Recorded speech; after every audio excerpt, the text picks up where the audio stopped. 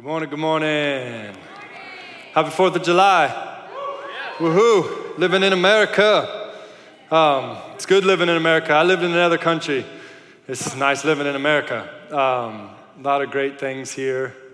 And yeah, it is really good. It's worth celebrating for sure, what we have. And I'm thankful to be in America. I'm also thankful to be in church and able to share the Word of God and learn from the Word of God with you today. It's funny how these things happen. We're going through the Sermon on the Mount, and we're kind of coming to the end of this little mini-series within the Sermon on the Mount where Jesus gives 6 examples of the greater righteousness that he wants us all to live into.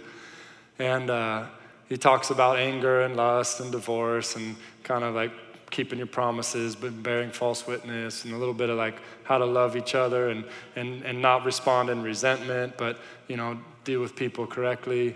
And then today, our sermon is on loving your enemies. And it's the 4th of July, and America is the way it is. And I was like, oh, yeah. So on one hand, we're super clever to figure out how to be so strategic in the way we're planning these things. That didn't happen. This is all by default, and if we knew this was coming, we probably wouldn't have even planned it this way. But with all that being said, I'm going to sit down for this message so that what I say feels a little less offensive, maybe. In first service, they gave me a little chair. I was literally sitting in a stool like way down here for like the whole intro, and I could not get over how awkward it felt. Finally, I said something, then Nick Orso ran up and got me a big boy chair, so I'm feeling a little bit better. But maybe I needed to start so low and be so unoffensive and even look like a little kid, because first service, they got problems, you know. Maybe. But yeah, and Jesus actually was sitting down when he preached this message.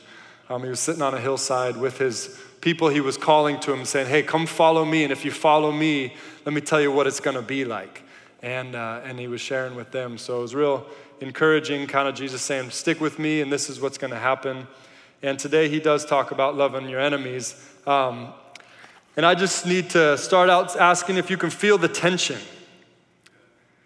Can you feel the tension in America? Can you feel the tension in church in America? Can you feel the tension in your own families, maybe even in your own soul? And if you can't, how about this? Mask or no mask? I just threw my pen for some weird reason. Oh yeah, thank you very much. Yeah. Everybody's helping me out today. Vaccine or no vaccine, conservative or liberal, woke or not woke, racist or anti-racist, affirming or not affirming, love is love or homosexuality is a sin. Now can you feel the tension? In case you didn't, maybe you feel a little more tension. Yeah. Well, if none of that has really stirred up the tension, then what if I say the name Patrick Beverly?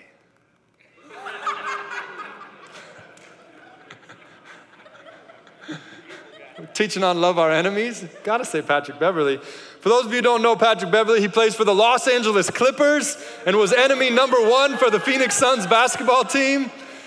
I literally wrote this out. His defense and cheap shots and trash talk and flagrant fouls will not be quickly forgotten by any Suns fan. However, there's great consolation for all of us because we won. And I do mean we. Because I was very strategic about what I would say when I was watching their games, as if not to jinx them in any way possible. I'm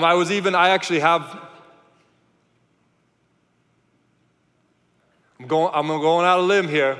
I have Kawhi Leonard shoes. But he was injured. And so when I played basketball last time, I decided it was okay to wear them because he was injured. If he was not injured, I would not have worn them. I would have found some other shoes to wear. Okay. Nobody's with me anymore. But if we would have lost, the hatred and tension would have been even more palpable. I basically think like Phoenix needed this win for us to be able to walk forward in unity. We actually have a men's retreat, and I'm speaking at it pretty soon. And I was like, man, if the Suns can pull off this championship, this men's retreat is going to go so well. if they can't, we really got to deal with a lot of unity problems, you know? But in this tension, in this reality that we go through, and obviously I'm joking about all of these things with the sons and all that. It's fun and all of that, but it has its place. And Patrick Beverly, you know, I'm sure he's just doing his job, just don't like the way he's doing it and stuff like that. But anyways, there's this picture that came to my mind when I was in a worship time recently and about to speak to a group. And if you don't know, this is Nebula, and this is from Avengers Infinity War. And basically, this lady is being tortured by her dad because he betrayed her. It's not a real prodigal son father story. It's much the opposite. But this image, what it is basically he has this power over her, and when he squeezes his hand, it like pulls her apart. Like literally, you can see like the parts of her head being pulled apart and her arm being extended. And what I felt like the Lord was saying is that so many people are walking around with this kind of tension.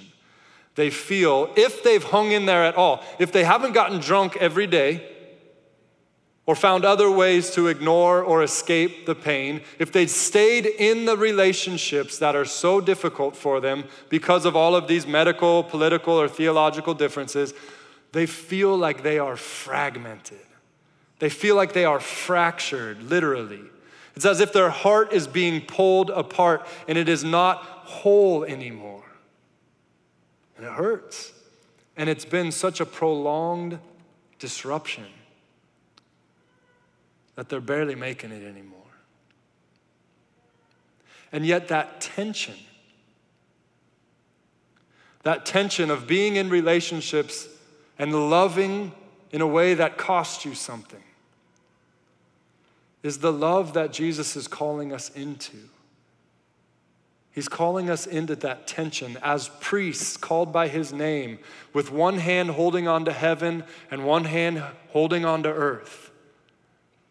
There's a tension, there's a pull. We're standing in the gap in a way that does cause a lot of challenge and pain. That's why we need each other. That's why we need biblical counsel. That's why we need life groups. That's why we need mentorship. That's why we need the Spirit of God every single day, to be at his feet in quiet and stillness so he can bring us back to wholeness, so that we can love in the way that we're supposed to. That's a little bit of what Jesus is trying to teach us when he tells us to love our enemies. And just so we know, this isn't just happening out in society. This isn't just a Republican and Democrat situation, but this fracturing is actually happening inside the church. It's not susceptible to it. This guy wrote an article, and if you're kind of dealing with some of that world where you're having divisions theologically or within the church, and you want some good information on that, this article is so good. Just email me and I can send it to you. But it's a guy named Skylar Flowers. He's a pastor in Mississippi or something. I don't know, somewhere like that, down south. And this is what he says. He says, new fractures are forming within the American evangelical movement. That would be us. Fractures that do not run along the usual regional, denominational, ethnic, or political lines. Couples, families, friends, and congregations, once united in their commitment to Christ, are now dividing over seemingly irreconcilable views of the world. In fact, they are not merely dividing, but becoming incomprehensible to one another. Can I get an amen? Amen. Anybody feeling that tension? I am. Majorly. And it's into this space. It's into the space that Jesus says this in Matthew 5:43. You have heard it said, love your neighbor and hate your enemy, but I tell you, love your enemies and pray for those who persecute you, that you may be children of your Father in heaven, because he causes his sun to rise on the evil and the good, and sends rain on the righteous and the unrighteous. If you love those who love you, what reward will you get? Are not even the tax collectors doing that? And if you greet only your own people, what are you doing more than others? Do not even the pagans do that? Be perfect, therefore, even as your heavenly Father is perfect. This is the way he kind of rounds out that 6 examples of what the greater righteousness is. He's trying to teach us something about love, about God's love, and the love that he's trying to lead us into. He's trying to teach us a little bit about his worldview and the worldview of those who are following him. And again, his disciples, when they heard this, those who had gathered, they didn't hear this and feel beat up afterwards. In Matthew 7:28, I've said it so many times already, when they heard this, it says that they were amazed at his words. And that they were amazed because he spoke as one having authority, unlike the Pharisees. And basically what they were saying is when they heard this, they felt like this was amazing that he actually believed they could live into this. And that he had so much substance to what he was saying that they could actually follow him, stay close to him, and he would get them there. That was the response that they had to these words. And again, I appeal to you, as you hear this and as it hits you, wherever you might be, please hear the tone of Jesus' voice. Please see the look in his eyes as he's saying this to you to say, if you will stick with me, if you will take my hand, if you'll tuck your life right in here behind me and go with me, you will see this stuff show up in your life. And more importantly, the people around you who God has called you to love, they'll start to see this stuff show up in your life. And we brought testimony after testimony of people coming up here to saying, I was here, I took Jesus' hand, and it took a year, it took 5 years, it took 10 years, it took whatever, and now I'm here. And this stuff is showing up even to those around me saying, the Lord has shown up. And it's been fun, it's been good. And so this is the last of those, be perfect. So I want to unpack a few of these phrases, and then ultimately I want to talk about love. A biblical view of love. The love of God. The love that Jesus is wanting to produce in our lives and have us live into. Here he says, love your enemies and pray for the persecutors. And basically this is that greater righteousness that he's calling us to.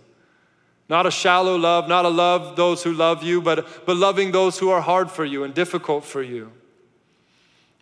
And this is only possible, remember, this greater righteousness is only possible with the blood of Jesus that he gave freely, that washes us clean of all of our unrighteousness. We have to remember every day as we fall, as we falter, and as those around us do as well, that the righteousness of God is and always will be stronger than the unrighteousness of man. And that is one of the best news of the gospel. That's the whole point of the resurrection. Man's unrighteousness, we did our best to get Jesus down in that grave, but God's righteousness was greater, and Jesus rose from the dead. So it's his blood that gets us there, but it's also his spirit living inside of us that empowers us to walk in this way, in this greater righteousness. And so in this aspect of loving your enemies, he says, if we love them, we will be children of our Father in heaven. I thought that was an interesting phrase. That somehow basically when we live into this type of love, it's identifying ourselves as children of our Father in heaven. Jesus alluded to this in a kind of a little bit of a way when he said that they'll know you're my disciples by your love one for another. They'll know that you're kind of with me because you'll be so good at loving one another. And here what Jesus is saying is if you love your enemies, you're actually kind of living into this aspect of being a part of the family of God. And this is challenging for us. But God loves the whole world. God loves everyone. He delights in every person that he has created. Even the ones you hate. He loves them. He delights in them. He looks at them and he sees a bit of his own reflection. They carry that imago Dei, that image of God. They were formed from the same dirt as you were, all of them. They were endowed by the breath of their Creator in the same way that every single one of us was.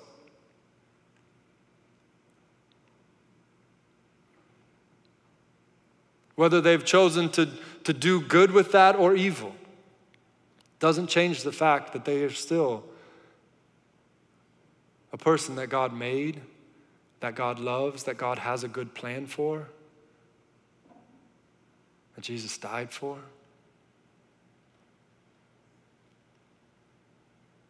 And that's really hard to believe sometimes.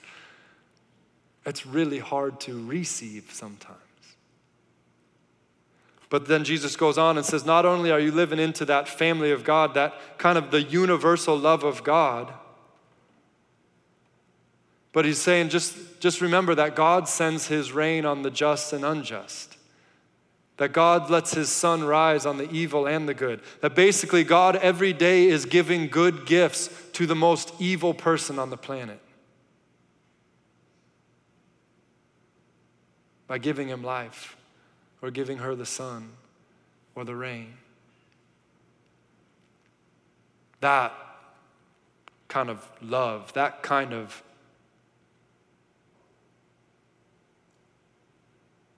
unconditional, benevolent love is very hard to grasp and understand. But that's who our God is. That's who Jesus is. And if we follow him, he's wanting some of that love to stir up in us. Whew, that's a challenge. And then he goes on to say, if you love those who love you, is the next phrase. What good is it if you love those who love you? What good is it if you greet? What does he say? What good is it if you greet your own people? What an interesting way to unpack that. Love your enemies, that feels safer. That's broad. It's like, well, think of our enemies, think of Hitler's out there.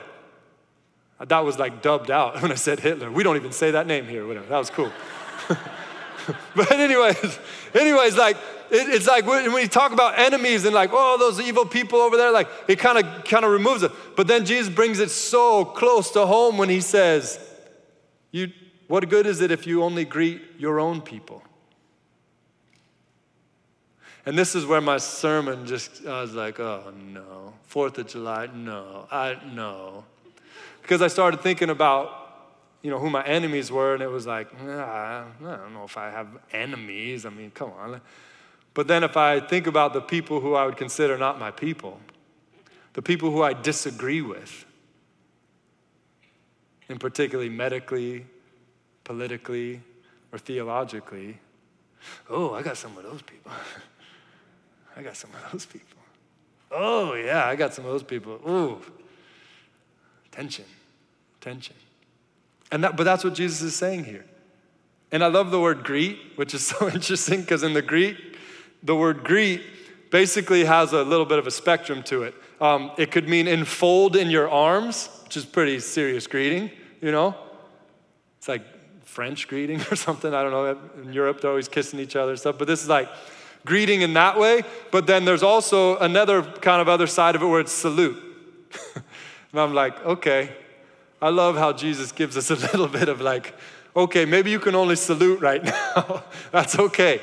When you're dealing with somebody you disagree with, that's not your people, that's kind of on the other side of the political aisle or other side of the COVID aisle or the other side of the theological aisle, maybe it's hard for you, maybe all you can muster is a salute. He said, I'll take that.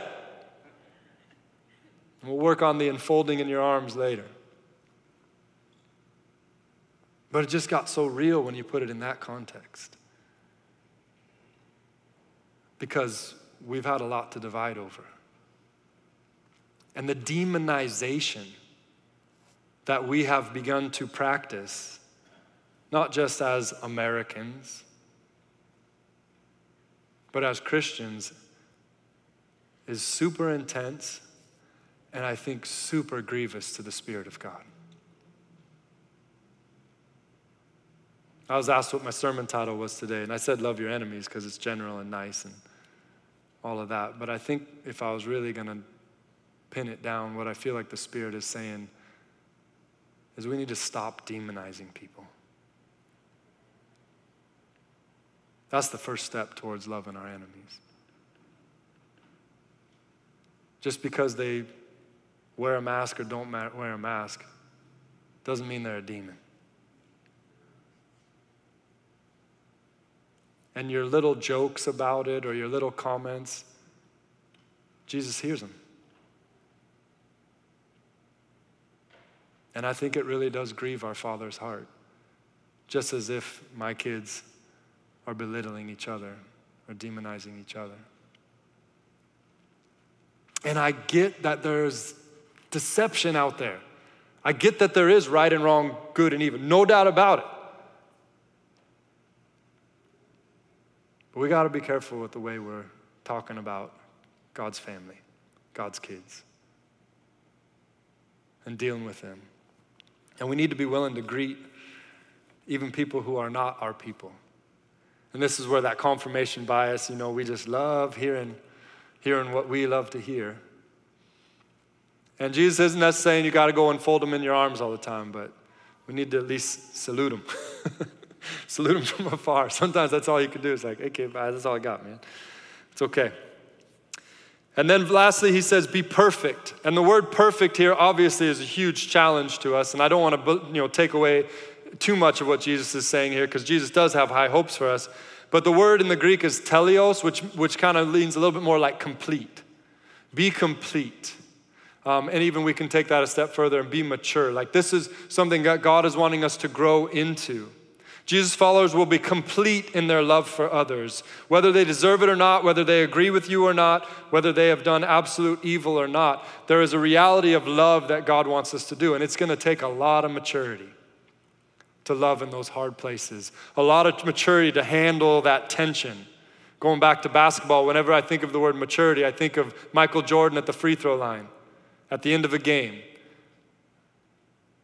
in a stadium that's not his own. And just how intense those moments are. And yet his basketball maturity was a place where he could just, do exactly what needed to be done in that moment. And the goal for us is that Jesus wants to grow us up into people that are so similar to him, so filled with his Spirit, that when we're faced with those super intense moments, what comes out of us is love. His love. And so we need to define what love is. Think of the person who has hurt you so bad or who is currently trying to ruin your life when you think about loving your enemy. And if you can't think of anyone, hallelujah. It's awesome. It's wonderful. In Jesus' day, they could think of him. It wasn't hard for them to think of him. The fragmentation happening within Judaism at that day was intense. Within the Jewish community, there was so much division and hatred for the other. Within the nations surrounding them, Samaria, which is even part of them, so much ethnic hatred and division. And all of that was just underneath this massive hatred and division of the Roman Empire, where basically the Romans were citizens and had rights as citizens. Everybody who wasn't a Roman citizen was basically just worthless. And their lives didn't matter. And so when Jesus was talking about loving your enemies, for them it was a little easier to come by, maybe than us. And I'm not trying to say that's true of you. You might be very easily coming up with enemies. But in that context, he's saying we need to love each other. And so now think of the person or persons who have disagreed with you. And Jesus says we need to love them. In fact, he says that if you don't love them, you have a lesser or pharisaical counterfeit righteousness that won't help you into the kingdom of heaven. He's serious about this. And so what does it mean to love practically? St. Thomas Aquinas, I love this. I use this all the time. I love this definition of love. It's kind of weird to say, but to love is to will the good of the other, real simply. That's where love is a choice more than an emotion. If you haven't figured that out yet, figure it out right now. It's an act of our will. And emotions can follow, but emotions are not in charge of whether that decision is made. But to will the good of another. And if you look at love in that context, it becomes a little simpler. To get to a place where in my heart of hearts, as I'm considering or as I'm confronted with my enemy, that ultimately at the end of the day, my prayers, my speech, my conduct toward this person is in line with this definition of love, where I really do will the good of them. I want them to find God's plan for them and to flourish in what God has for them in my heart of hearts. There's another guy, Francis Puritans, and he kind of was trying to unpack a John Wesleyan understanding, or Jonathan Edwards. Jonathan Edwards or John Wesley, I forget which one of them, sorry. I mixed myself up now. But anyways, this is a little bit of trying to unpack what he was saying about God's love. And what he did is he divided God's love into 3 different aspects: love of complacency, love of benevolence, and love of beneficence. Okay, so these are just old English words, so bear with us here. But complacency, not at all what we mean before, but it actually means to delight. And the kind of the play on that is like you're so comfortable in that person's love. Like you're why do birds suddenly appear every time you are near? It's just like you have this complacency that you settle into whenever this person is near. Again, weird, old English, whatever. But basically it means that you delight in this person. And this is what's so amazing about the love of our God. He delights in every single person. His goal, his hope is that we would have every tribe, every tongue, every nation gathered before him. Of all their different political beliefs, of all their different, maybe even theological beliefs to some extent, all under the supremacy of Christ. I'm not saying there's multiple ways of heaven. Jesus is the only way to heaven, absolutely. But we all come to Jesus with different kind of baggage, different opinions and beliefs and theologies that need to be submitted to the greater counsel of Christ. But we all come. And God's plan is he wants it all represented under the blood of Christ. Not just one color, not just one creed, not just one faith, not just one denomination. He wants it all. And absolutely has to come through the very narrow door that is Jesus Christ. No doubt about it. It's only his blood that gets us in.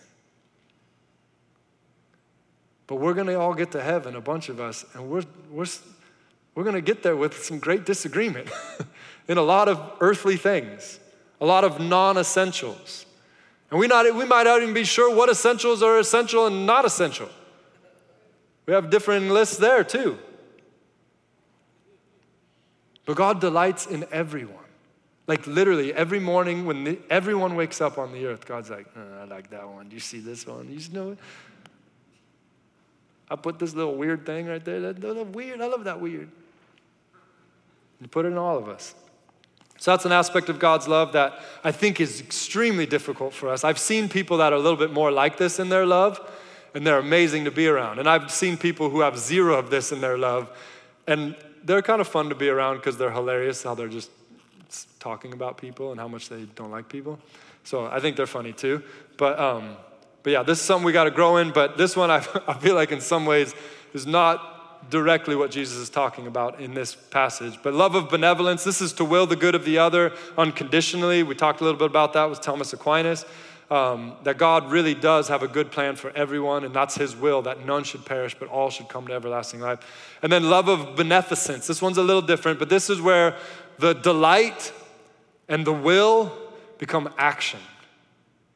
This is to act kindly towards another. And so this is a little bit fuller definition of a biblical perspective of love, that God is wanting to grow us up in each one of these things. And maybe you're good at one of these and you're not at the other two. You need to hang on to Jesus and see what he can do. And then we have 1 Corinthians 13 definition of love that is just so different than anything American or Valentine's Day, right? Or Hallmark Channel, whatever. Love is patient, love is kind. And what I think is interesting is it rejoices in the truth at the same time. And then he finishes that all up with saying, love always hopes, always trusts, always perseveres.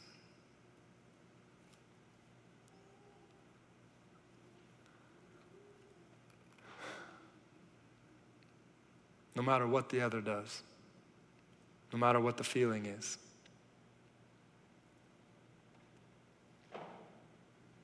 And this is the way God loves us, and this is the way he wants us to love his children.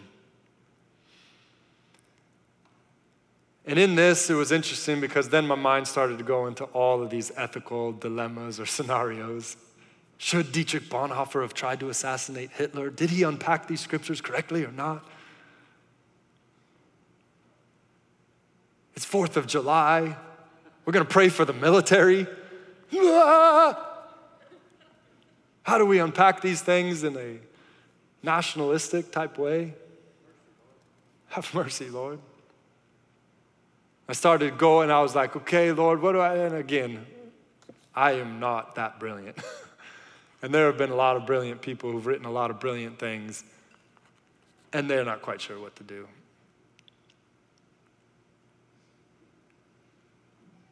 And I get all of that. And I'd love to have conversations, and I hope this message actually stirs some of those conversations. But what I can offer to you is what I think Jesus would say. How in the world could I have the audacity to say what Jesus would say? Well, because he told us some stories that he used to illustrate the kind of love that he longs for. Actually, one time he was asked by someone about loving and Jesus, or like what I should do, and Jesus said, well, you should love your neighbor. That's the greatest commandment. And he said, well, then who's my neighbor? And so Jesus answered what it means to love your neighbor in that context. But interestingly enough, when he did it, he told the story about a good Samaritan, right? So the Samaritan is the enemy of the person asking the question in multiple ways. The Samaritan represents the enemy. So basically Jesus, who's so sneaky and just kind of like undoing people all the time, he answers the question about what it means to love your neighbor by showing this person how an enemy loved the neighbor. He uses the enemy as the example. And in this story, you have a guy who is walking down the road and he gets beat up by thieves and robbers and left for dead on the side of the road. And then a priest comes by and has things to do, so he kind of goes to the other side of the road and carries on. Then a Levite, who basically was supposed to be a priest, he comes by, and again, he's got the same situation where it's like, oh, it's almost a holy day. I can't really get unclean if that guy's dead, so moving on. And then a Samaritan, the hero of the story. And you get the connotation a little bit by Jesus that this Samaritan is someone who's a true Samaritan. He's been marginalized, he's been outcast, maybe hurt, abused, oppressed in some way. And yet he's walking down this road and he looks and he sees a Jew beat up on the side of the road. And he goes to him. And he tends to his wounds. And he gets him up on his donkey. And he takes him to the next town and he puts down money to make sure the guy's got a place to stay until he can heal. He gives a little extra money so the guy's got some food. And he says, I'm going to be back to check on him in a little bit. And then Jesus said, so who loved their neighbor? And in this, Jesus was doing something extremely, extremely challenging. He probably sat down when he said it.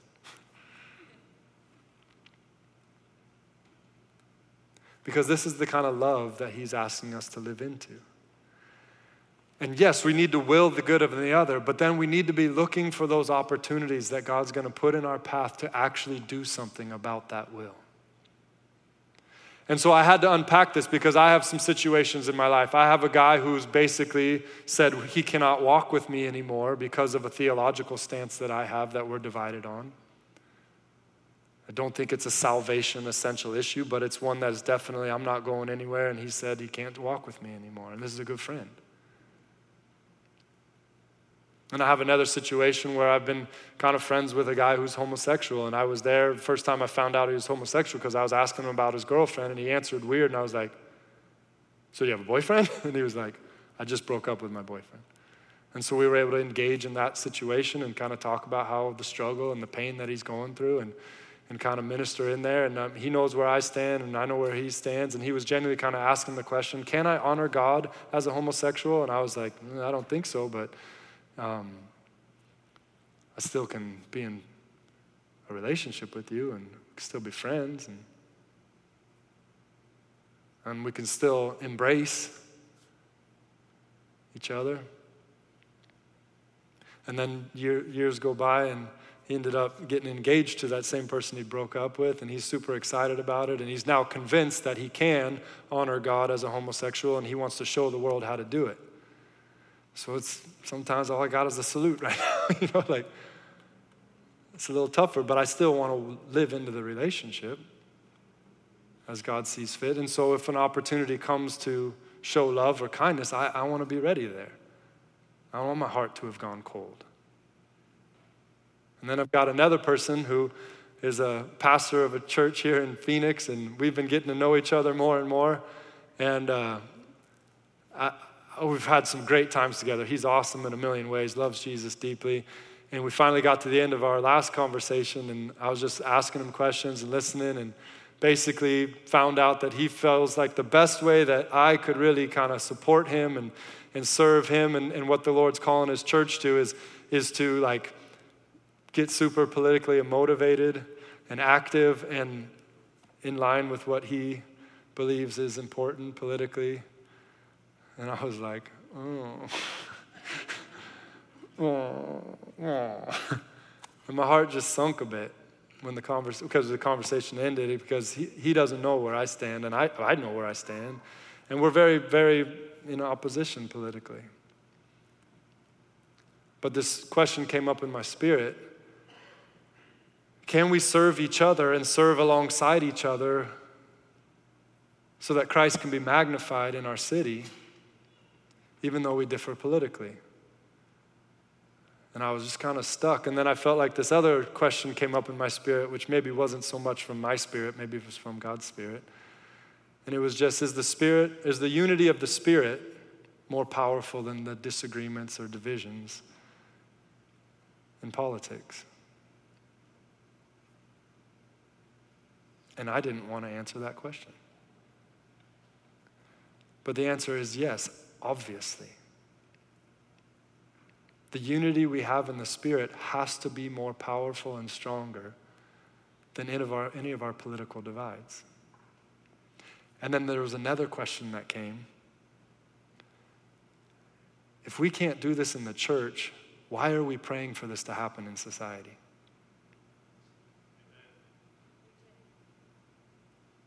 It's got to start with the family of God first. It's where the awakening is always supposed to start. So we got to live into some tension. And we got to find a love that is not ours, because ours is not going to endure the tension. We got to tap into a love that made the world. A love that sent his own son to die for the sins of the world. A love that is so consistent. A love like that Samaritan who's ready. And the second example of love that Jesus gives us is the story of the prodigal son. And this is that same love of God expressed, where the son came to the father and said, I don't want to be your people anymore. I disagree with you.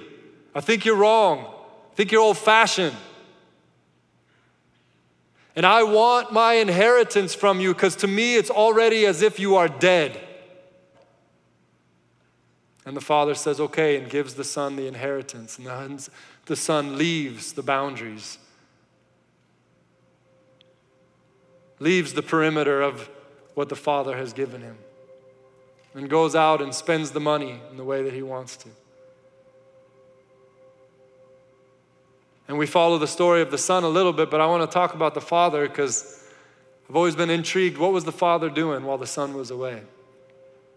And the only way we can even guess what the father was doing while the son was away is know that someday, on a random day, not a day that the father knew, the son was walking home, and the father had seen him a long way off. So in some ways that means to me that every day I think the father went to the edge of his boundary, the edge of his property, knowing he couldn't go with his son into all the sin, but he was not going to stay so far away. He was not going to kind of pull to the other side, but he was going to say, I'll go all the way to the edge, and I will look with a longing, with a prayer, with a hope in my heart, with love in my heart, hoping that one day I might see you coming back home. And in this story, he did. And when the son got there, and the son had the whole plan, Father, I've sinned against you and against heaven. The father interrupted him and said, no. We'll get to all of that stuff. But right now, what you need to know is I love you. And I never stopped. And I never will. And you belong right here. And here's a robe, and here's a ring. And I've been coming out here every day, and I can't tell you how happy I am that you came home. And that's the heart that should be in the followers of Christ. Even to someone who basically left you for dead.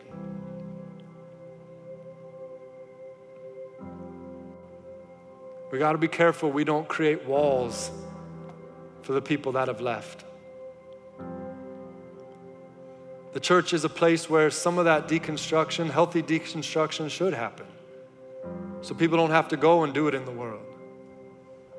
So we need people like Jesus who are willing to go and eat with tax collectors and sinners. People who are willing to go to the edge of their boundaries, into the margins with the love of God. Secure in their understanding and orthodoxy, but not afraid to go into those spaces where people are really struggling and trying to figure out what's true, what's up and what's down, what's right and what's wrong. And I'm not telling you I know how to do this perfectly, but I'm trying in a few relationships to continue to live into this. And to break it all down, I think we should will the good of our enemies or those who are not our people or disagree with us. When presented with an opportunity, we should try and do good for them somehow, some way. If it can be an envelope in your arms, great. If it can just be a little salute, hey, take what you can get. And that we should, on occasion, as the Spirit leads, we should even create opportunities. We should try and put ourselves in places that are hard and the tension is real. Not so often that it's killing us, but from time to time, maybe take somebody with you. And then I love what one of my teachers, Dan Riccio, says. He says, learning to live with extreme tensions can be decades long as a process. But also I feel like there is grace for us to take one step at a time. And he's saying this out of his own pain and out of his own experience. And so I want to just take a minute now and pray. I want to pray for our enemies. And if that word applies, go ahead and start there. But if you're not sure how to use that word enemies, you can pray for those who are not your people. Those who are on the other side of you with some sort of ideology. Maybe even theologically. Now, just so you know, I'm super theological. I'm big on theology. I think it's so important. I love it. That's the place where I have the hardest time dividing with people. So I'm not trying to say there aren't real essential things, but I'm saying there's a lot of things that are not essential that we make way too important. More important than Jesus does, I think. So you can pray for those people. And we'll just be still for a bit.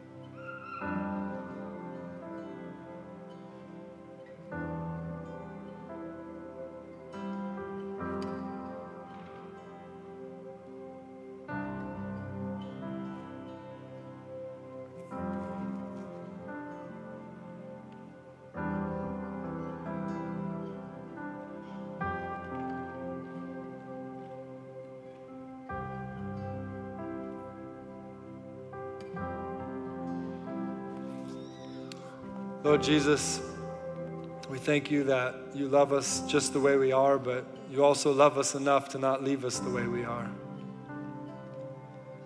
And what our nation needs is it needs you. The only thing really worth uniting under is your name, Jesus.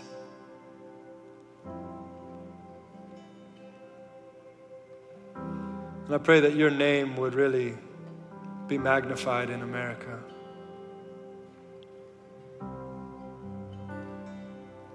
And Jesus, I also want to echo your prayer for your church, for your people, that we would be one.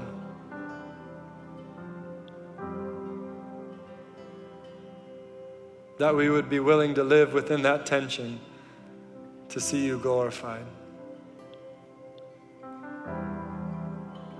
And you'd raise up prophets and pastors and preachers and leaders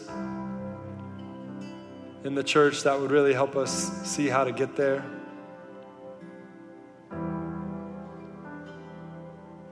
And Lord, I pray that you would really help us do our part to stop the demonizing. I thank you that you didn't demonize us, Lord, but instead you reached out and gave your life for us. And we do pray that America would be great. Great in all the economy of heaven measurements, Lord. We pray that your great wisdom would fall upon our nation.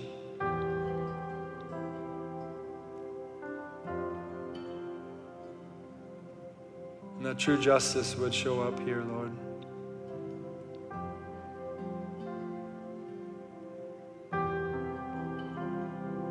And that a great move of love would flow out of your church, Lord, to build your kingdom right here.